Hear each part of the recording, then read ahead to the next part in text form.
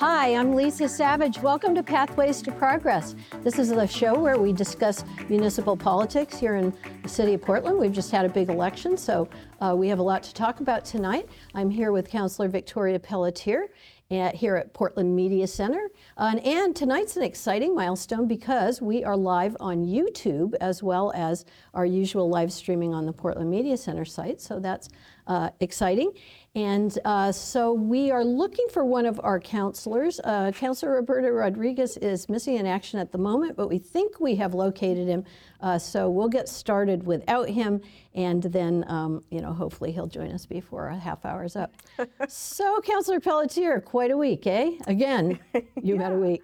Yeah, we had the election on Tuesday, which it's now Friday, and it feels like so much time has gone by since we voted and found out the results and now. But yeah, I mean, I think it's going to be really interesting now because we'll have two more meetings with this current council. Mm-hmm. One that's coming Monday and then one a week from Monday, so 2 weeks in a row. And then we'll have the inauguration in early December, and that will be the changeover for the new council. And so it'll look a little different than I think people are expecting, and we'll have a new council body, and we'll be welcoming two brand new councilors, and then obviously a new mayor. So it'll be really interesting. So say their names for me again, the two new councilors. So the two new councilors, so there is Anna Bullitt, who won for District 4, mm-hmm. and she'll be taking over Andrew Zaro's seat from District 4. And then there is Kate Sykes from District 5, and she'll be taking over where Mark Dion is now. And Mark Dion, obviously, will be the new Portland's mayor. new mayor, yes. That's right. Yeah. So no big ranked choice voting surprises there. He was in the lead in the first round, and then by the second round, he had clinched it. So you've obviously worked with Mark Dion for a while now, so probably not a lot of surprises coming in how he will conduct the business of the city council, but it will be a change. It will definitely be a change. Yeah, I think it'll be interesting to see what happens. What I will say is that he and I have come a very long way from where we used to be. So at least there's that. We have a little bit of more of a dialogue than I think that we used to have when I first started the council. I think mm-hmm. a lot of that was due to meeting on Zoom mm-hmm. and just not knowing each other, not knowing the council, and not having anything to go off of. So yeah, I think it'll be different. I think naturally with the changeover from Mayor Snyder to now Mayor-elect Dion, and then having two new councilors join us and having two new I mean, Mark Dion will still be there, but Andrew Zaro will be gone. And I just think that will, the dynamic of all of it will change. And then myself, Councilor Rodriguez, and Councilor Trevorrow will be the seniors on the council at that point, which is really crazy. That feels really crazy.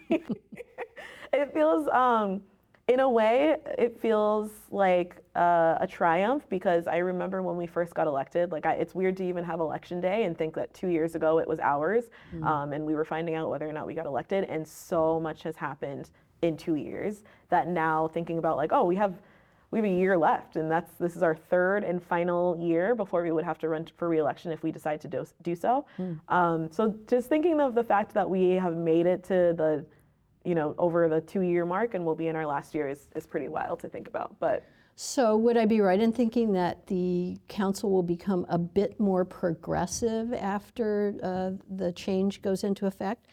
Councilor Dion will no longer be voting mm-hmm. councilor. I mean, do they have a tiebreaker? They have a tiebreaker vote, or he'll still get a vote. The mayor still gets to vote. Okay. So we'll go around, and he'll just be from the mayor's perspective rather than District 5. But we're 9 people, including the mayor, so we get 9 votes. So he'll mm-hmm. still be a voting member of the council.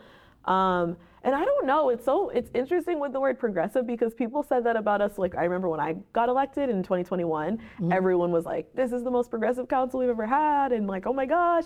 And I don't know, I still don't feel like we're that progressive. I think a lot of people thought we would be a little bit more. So it's always interesting to hear this is going to be the most progressive council ever, because we really won't know until we get into the session and until we get into conversations around policy and votes and things like that. And things I think ebb and flow with people too, as they're trying to figure out, you feel differently about every issue. Sure. So I will say that, the exciting part that I didn't even realize that Councilor Fournier actually told me was that all the district seats now have women as representatives. I think that's the first time in our city's history that has ever happened. Interesting. And now we have 6 women on the council. So 6-3 majority with women, which is also really cool to be a part of. I think last year was the first time we had an all-women committee for the Health and Human Services Committee. So we'll probably be seeing more of that in 2024. And then you always have the checks and balances aspect of municipal government, particularly the way Portland's is structured. The council could be very progressive, but there is quite a limit on whether you can implement your policies through the existing structure of the city manager and the city department heads. Right. Yeah. It's the city manager essentially has full authority over things that we do, and manages city operations, which is a lot of what we do. So we can create policy, but at the end of the day, there are a lot of things where the city manager can have the final say and doesn't have a vote. It is an appointed position. And I know with the charter commission work, we had lots of conversations around strong mayor model and whether or not that would work for Portland. And ultimately that question did not succeed.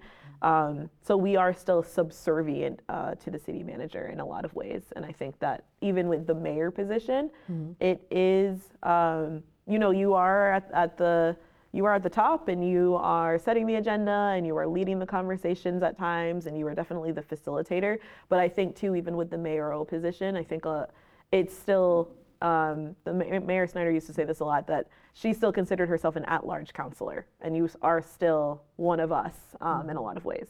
So, yeah, it'll be interesting. It will be. So question A failed spectacularly. 70% of people voted. No, we don't want to exempt any landlords from rent control.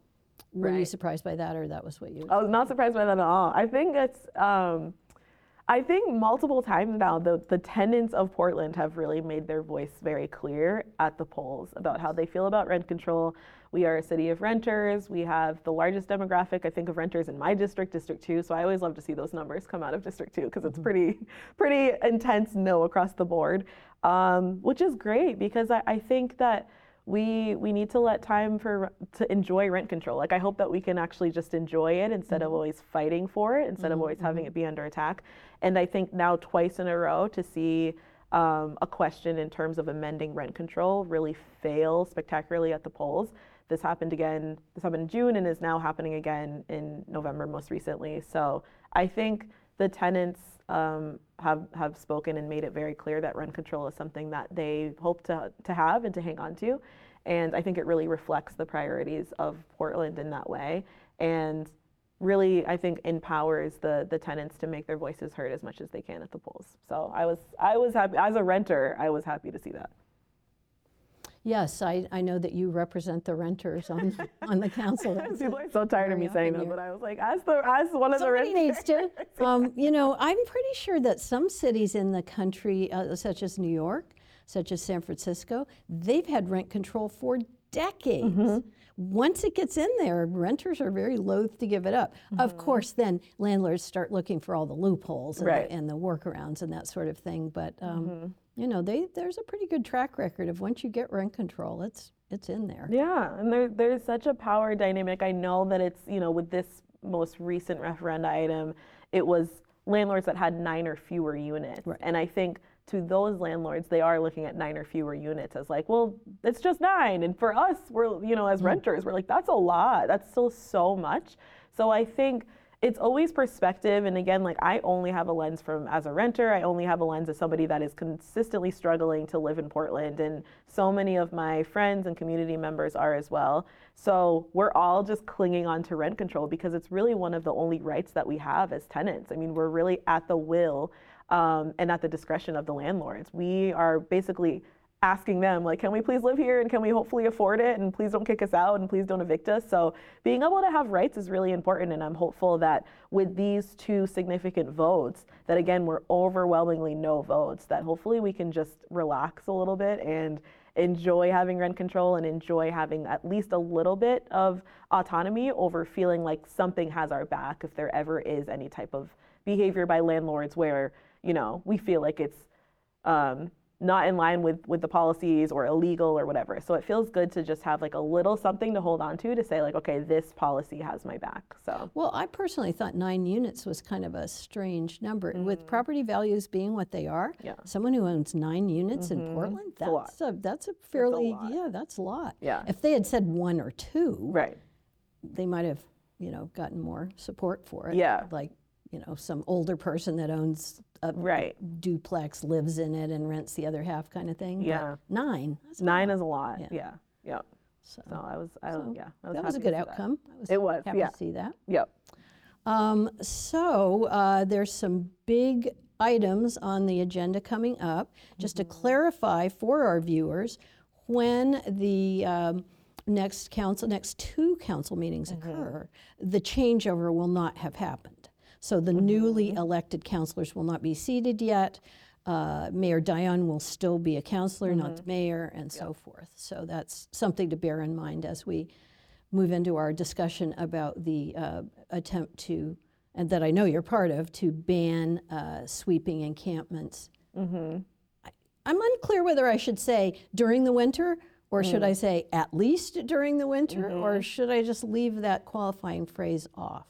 Yeah, I think the way that they had it written, and again, it's I know has been worked on extensively by Councilor Trevorrow and Councilor Rodriguez. So I wish Councilor Rodriguez was here to be able to give more of the specifics on that. But I think that the date, they said until at least April 30th, 2024, to just have no sweeps in Portland. And then I think at that date it would be, we're revisiting this conversation because I think they wanted to have a sunset date in there so that it wasn't just kind of forever, but I think it was looking to be at least through the winter and through some of the spring. Okay, so it would be realistic to say that.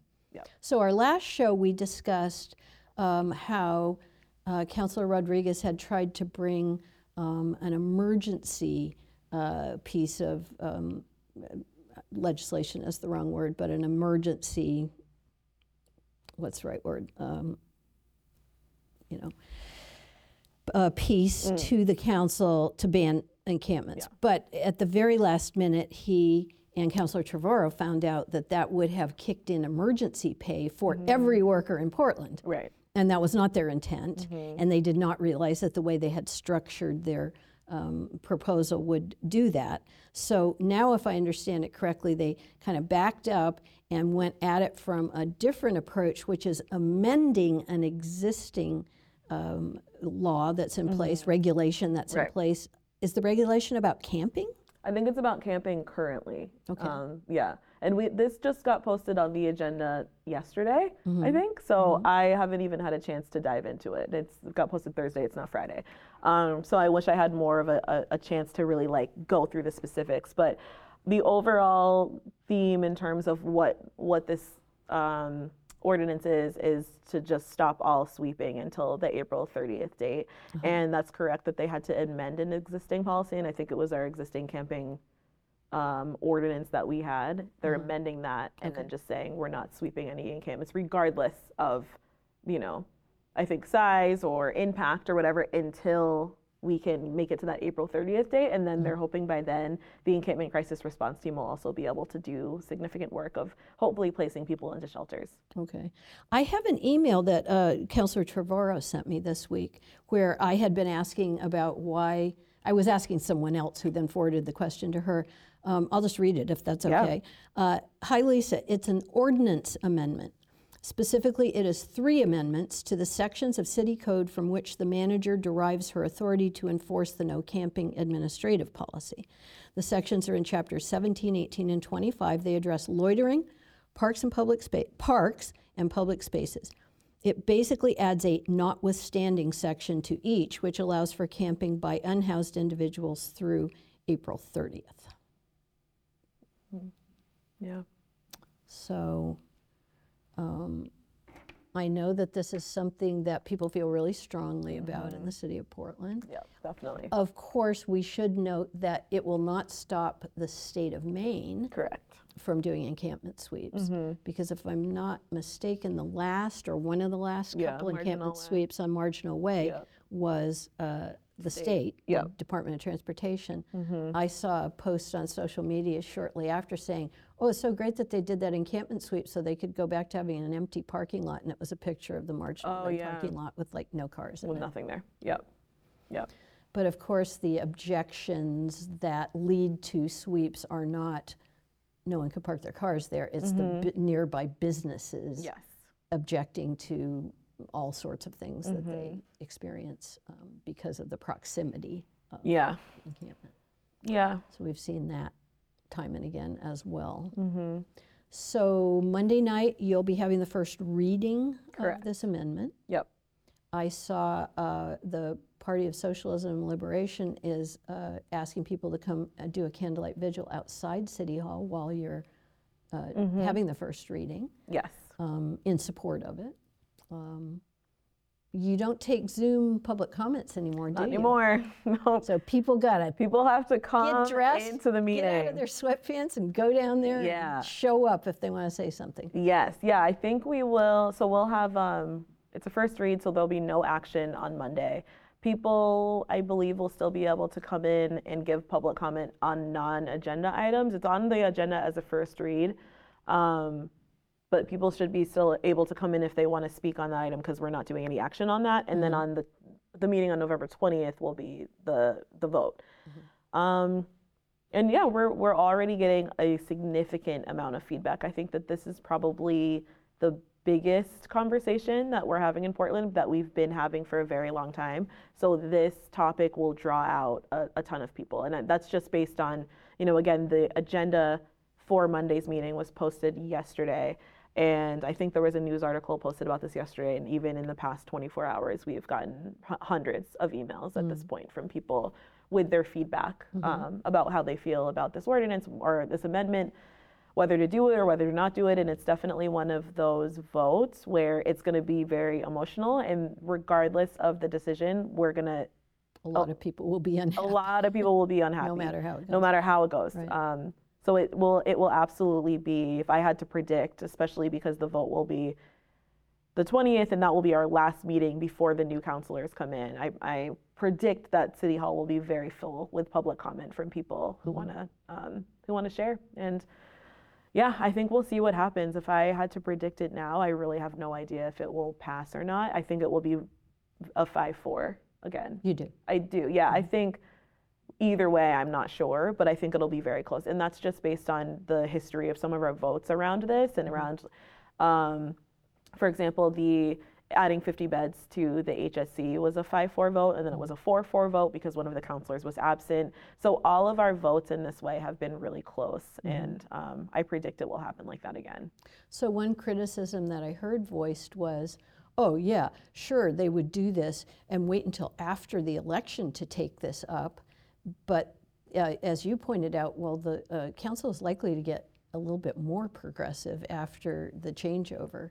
So actually, it doesn't really matter that the election happened. The new councilors have not been seated yet.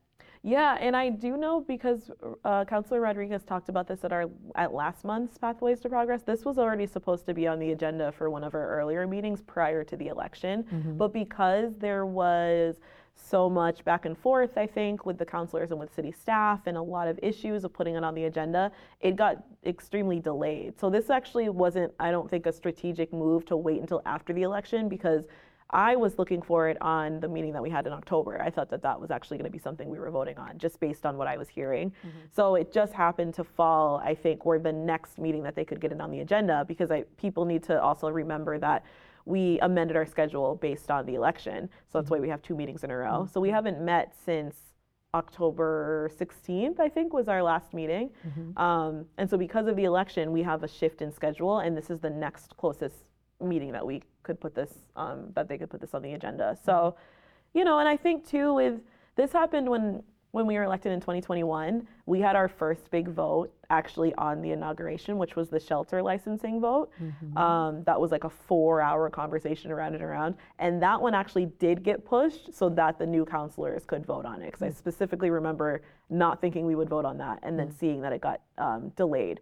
So, I don't really know the specifics in terms of, what Councilor Trevorrow and what Councilor Rodriguez have been talking about or working with city staff on, but I do know that getting things on the agenda is not always as easy as people maybe think that it is. So, yeah. Sure, there's a lot of moving pieces and parts that have to fall into place before it can really happen. It's an interesting issue because the Portland voters are very split on it. You know, people feel very, very strongly, and also it's a seasonal issue. Saying, oh, you know, sure they would wait until. Well, we're talking about the cold. It is Maine. We're not in San Diego, so a decision about not evicting people from what little home they have in a tent in a community is, you know, becomes a lot more urgent, whether it's October or November or December.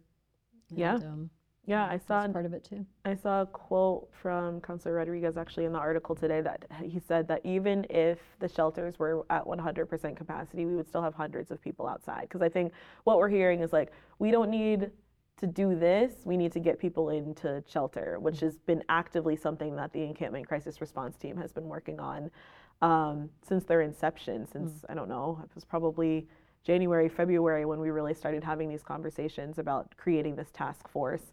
So I feel like with this conversation specifically, which I do know draws out a ton of people with different perspectives, the one thing I think we can all agree on is that sweeping encampments hasn't been working. Regardless if you are pro sweep or whatever, what we've been seeing is that we are sweeping encampments and then an encampment is created elsewhere that's even larger than the previous one. Because when we sweep encampments, then we designate that location as a place where there's no camping allowed. And so I think that this has been said multiple times, we're funneling people into specific areas of the city based on the fact that we continue to sweep. So right now, the significant growing of encampments that we are seeing is in the Harborview Park area, which is my district, which is District 2. And we've had 3, I think, encampment sweeps, and it really has not alleviated the problem. So I know that, you know, people are feeling frustrated by the fact that we have encampments, you know, all over the city, but sweeping them isn't resolving anything. And so I think that, you know, in thinking about what do we want to do, how do we want to make sure that the providers can actually work with people that are in the encampments and that they're not getting lost by being swept? How do we want to, you know, what can we do to make sure that through the winter time, people that are unhoused at least have the resources that belong to them and aren't losing their belongings and losing the place that they go to every single day or night to call their space. I don't think anyone wants to be outside when it is negative 20 degrees. But again, even at full capacity of our shelters, hundreds of people will still not have a place to go. So what we're hoping is that in the meantime, we're not also saying, well, you can't be here, so we're just sweeping your encampment. And then again, you know, this is a fairly small city, so we're sweeping a lot of areas and then calling them emphasis areas, and I really don't know what's gonna happen. I know right now, the Encampment Crisis Response Team is working on Harborview, but if this ordinance doesn't pass, and let's say Harborview gets swept and is now designated an emphasis area, what's the next spot? And it's just not working. And so what we'll end up with is a city filled with emphasis areas with no room for camping. And then we are naturally going to have issues where people are gonna just pick locations that they feel that they can camp, whether they're emphasis areas or not. And with that, I think is gonna cause a lot more. Explain to me how the emphasis areas process came into being. So once there's a sweep, there can never be an encampment there again. What ordinance designated that? How did I think it's through some of the work with the Encampment Crisis Response Team and just the current ordinance that we have, because basically they're saying this encampment has grown to be a public health hazard, and so we're sweeping it, and then this is now like stamped as a location where we can no longer have camping in this spot. So Marginal Way and the area of Trader Joe's now are emphasis areas. Again, like if we sweep Harborview Park, emphasis area, if we sweep Daring Oaks, emphasis area, Eastern, all of that, I just am like, where are people supposed to go? And I think that that's been the question that we have been going back and forth on since this conversation really took off at the beginning of the year. And I think, you know, we're waiting on this shelter to hopefully open up in Riverside, which is a 180-bed shelter that we're hoping some of the asylum seekers can go into that shelter. It will free up some space in the HSC as well. But it's just gonna take significant time and significant dedication and a lot of patience from people. And, you know, I think, again, it's an emotional conversation, and I totally get it. We're all coming at it from different perspectives, but I would hope that even the pro-sweep people can understand that the sweeping is not working. So I just am kind of like... Well, it's working as a punishment. Yeah, exactly. And it's working as a, okay, you're never having an encampment here again. I mean, the logic of, well, it was a public health hazard because there were too many people and no sanitary facilities were not inadequate. Yeah. But once it's empty again, what is that? You know, so why is it a public health hazard now if a small encampment or an encampment with toilets and showers or whatever? Right. Yeah. I don't know. How are you feeling about the 50 bed, the vote to not add the 50 beds? Do you regret your stand? Are you still feel as strongly about it, or have you kind of? No, I feel the same, and this is so wild that it will be the third time that we have this conversation because we didn't table it indefinitely at the last meeting, so it'll come back up for a conversation on Monday. It's not an easy vote to make, and I really try to look at that from every angle, but realistically, the shelters and the numbers that we were receiving were showing that that shelter wasn't at full capacity even remotely. So adding 50 beds to me didn't feel like it was a viable solution of actually solving the problem that we're trying to solve. And I think it would be one thing if we weren't already working on opening another shelter in Riverside that hopefully will be able to house unhoused asylum seekers, and at that point maybe we can focus more on the HSC.